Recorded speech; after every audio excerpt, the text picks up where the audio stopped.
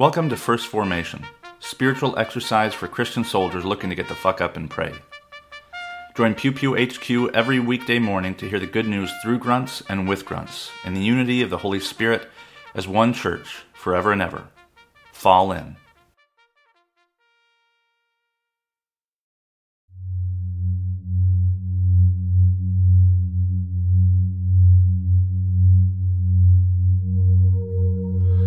Psalm 119, verses 81 through 88. My soul languishes for your salvation. I hope in your word. My eyes fail with watching for your promise. I ask, when will you comfort me?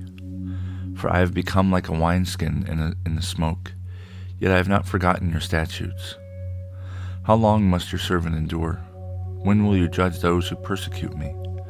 The arrogant have dug pitfalls for me. They flout your law. All your commandments are enduring. I am persecuted without cause. Help me. They have almost made an end of me on the earth, but I have not forsaken your precepts. In your steadfast love, spare my life, so that I may keep the decrees of your mouth. Jeremiah chapter 16, verses 14 through 21. Therefore, the days are surely coming, says the Lord, when it shall no longer be said, as the Lord lives, who brought the people of Israel up out of the land of Egypt, but rather, as the Lord lives, who brought the people of Israel up from the land of the north and out of the lands where he had driven them. For I will bring them back to their own land that I gave to their ancestors. I am now sending for many fishermen, says the Lord, and they shall catch them. And afterward I will send for many hunters, and they shall hunt them from every mountain and every hill, and out of the clefts of the rocks. For my eyes are on their ways. They are not hidden from my presence, nor is their iniquity concealed from my sight. And I will doubly repay their iniquity and their sin, because they have polluted my land with the carcasses of their detestable idols, and have filled my inheritance with their abominations. O Lord, my strength and stronghold, my refuge in the day of trouble, to you shall the nations come from the ends of the earth and say, our ancestors have inherited nothing but lies, worthless things in which there is no profit. Can mortals make for themselves gods? Such are no gods. Therefore I am surely going to teach them. This time I am going to teach them my power and my might, and they shall know that my name is the Lord. The Gospel of John, chapter 7, verses 1 through 9. After this, Jesus went about in Galilee. He did not wish to go about in Judea because the Jews were looking for an opportunity to kill him. Now the Jewish festival of booths was near. So his brothers said to him, leave here and go to Judea, so that your disciples also may see the works you are doing. For no one wants to be widely known acts in secret. If you do these things, show yourself to the world. For not even his brothers believed in him. Jesus said to them, my time is not yet come, but your time is always here. The world cannot hate you, but it hates me because I testify against it that its works are evil. Go to the festival yourselves. I am not going to the festival, for my time is not yet fully come. After saying this, he remained in Galilee.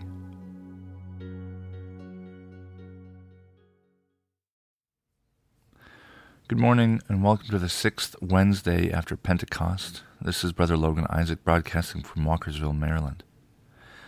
This morning's readings come to us from Psalm 119, Jeremiah 16, and John 7. And one thing that's always kind of fascinated me is what scholars call the Messianic secret. The Messianic secret is a name for the times in which Jesus does great things, but then tells people, don't tell anybody what I've just done. My time isn't here yet. And it appears mostly in Mark, the first gospel to be written. And there's no explanation of it other than my time has not yet come. But even that is like, so what? Like, why do people only get to know at a certain time? What does that have to do with Christ's work or mission here on earth? And John, which is the last of the four Gospels to be written, several decades after Mark is written, it seems to be critiquing the messianic secret through the lips of Jesus' brothers. They say, I kept stumbling over it, no one who wants to be widely known acts in secret. And they say, if you really are a miracle worker, do let everybody see it. It's like, I think of like a magician, like, hey, if you're really magic, let everybody see it. And Jesus, of course, is a little bit different than magic. But they say, look, these incredible gifts, like, let everybody see it, heal the world, change the way things are done. And again, here, as in Mark, Jesus responds by saying, my time has not yet come. But John adds, your time is always here. And he goes on to say, which doesn't make sense to me, the world cannot hate you. I mean, the world definitely hated Christians, and in different parts of the world, I think, does. And he says, go to the Festival of Booths yourself. My time has not yet fully come.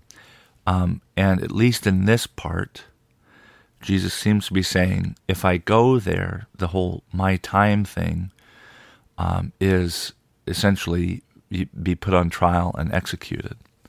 And Jesus has said, it's not time for that yet.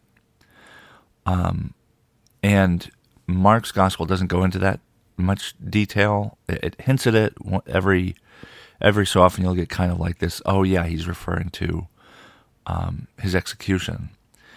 But for the most part, it's kind of random. Like, he heals a girl and he's like, okay, don't tell anybody. And then the text goes on. And at least here in John, we get the sense that, the Jews are looking for him, the Sanhedrin's looking for him, and they want to kill him, and so, no, I'm not going to go, I'm not going to get killed, it's not that time yet. But another way to interpret it, or another way that it has been interpreted, is as like some kind of humility. And I don't know how I feel about it, other than that, yeah, I can see where it's coming from. There's if humility is a virtue for the Christian community, of making yourself small so that God can be made big, of not being self-serving or self-interested, but even being selfless to the point of death, unjust death. If that's really a thing,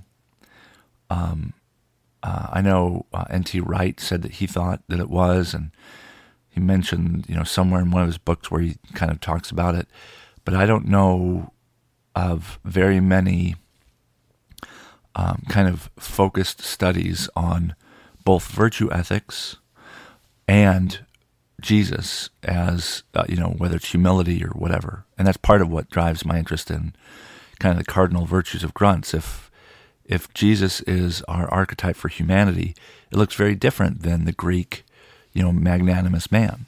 It looks very different, in fact. But if this is some kind of virtue, it looks, as I've said, very different from the Greeks. It was incredibly innovative, if that's the case, because the Greeks were, Aristotle, Socrates, Plato. They made clear that to deny accolades that you are due makes you falsely humble, or really too humble. They would see it as a character flaw, a vice, an imbalance of the mean. If you deserve this attention and these accolades, you should accept them and accept no more than are due to you. And that may be kind of one way in which the writers of John, the Gospel of John, are saying, look how different we are from the Greeks. Here are Jesus' own brothers saying, hey, if you're working miracles, do it. Like, don't put your gifts under a bushel. And I mention all this because I do think that Jesus does something different, in contrast to, kind of how ancient Western civilization, at least, did, anthropology, understanding humanity. The ancient Greeks really thought like there's, the golden mean. Every virtue is the mean between two vices, and humility is not one of the main ones. I mean, magnanimity, this greatness of soul and mind, was all these different things, prudence, patience, courage, all that stuff. And the crowning virtue, if it wasn't courage, it was magnanimity. Different people interpret, the kind of the frame separately, whether magnanimity was kind of the overarching virtue and all of them were kind of below it, or if courage was just the first among many virtues, so to speak. And so what strikes me as unique with Jesus is that he doesn't adhere to the Greek Hellenized kind of way. I mean, we say Hellenized, or we call these cultures Hellenized if Alexander the Great came through and kind of propagated the Greek culture. And Alexander was tutored by Aristotle himself. So this is in the water. This is something that people in the Greek-speaking world would have encountered, would have been thinking about. And you want to be, you want to have a great soul. You want to be magnanimous. If you have power and prestige and wealth, that's what you do. Even if you're poor, you can still be magnanimous and great. And Jesus consistently in Mark and here again in John declines attention and accolades and praise that he is due. If he's God, it is his due to be praised, to be worshipped. And he says, it's not my time, or he just tells people don't. And so I know of no other word for that other than humility.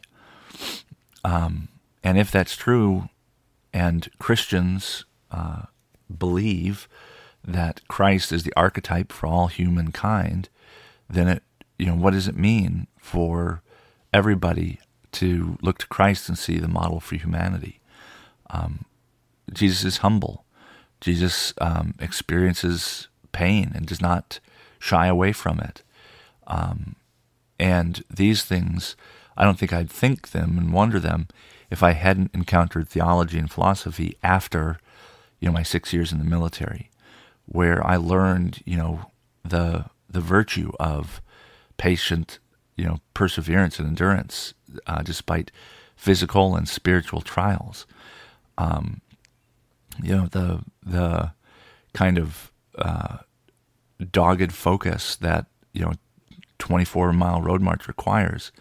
I see that in this 3-year ministry that Jesus has, where his apostles are kind of idiots sometimes, and Peter's kind of got pretty headstrong, and John is kind of a fanboy, and so I think that's why it's important to me to interpret the Bible through my lens, because I think there's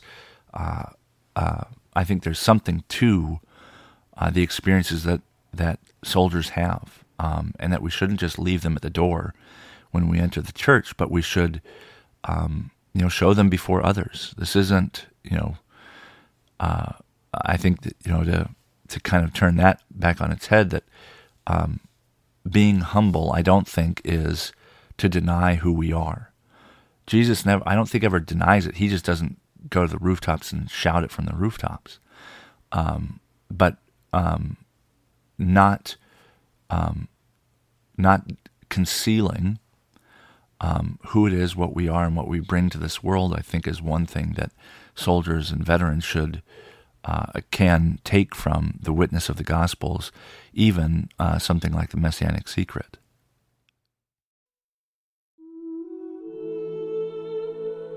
A prayer for the right use of God's gifts from the Book of Common Prayer. Almighty God, whose loving hand has given us all that we possess, grant us grace that we may honor you with our substance, and, remembering the account which we must one day give, may be faithful stewards of your bounty through Jesus Christ our Lord. Amen.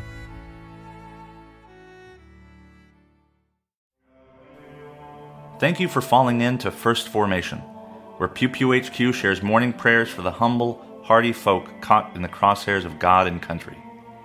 If you like what you've heard, you can participate in one of the three following ways. First, you can support the podcast at patreon.com/pewpewhq. You can contribute as little as $1 a month, and you can cancel at any time if I ever piss you off. Second, you can become a co-host by recording a lectionary reading for a future episode. Instructions will be provided, and you don't have to be a grunt to collaborate with Pew Pew HQ in this or any way. Finally, you can also record and send prayer requests of a minute or less. Prayers can be included in the episode, read anonymously if you wish, or kept private for me to pray for off-air. So there you have it, 3 ways to participate in First Formation. I hope you'll continue to listen, even if I can't convince you to jump in. This has been Brother Logan Isaac, always faithful, always family. Semper Familia.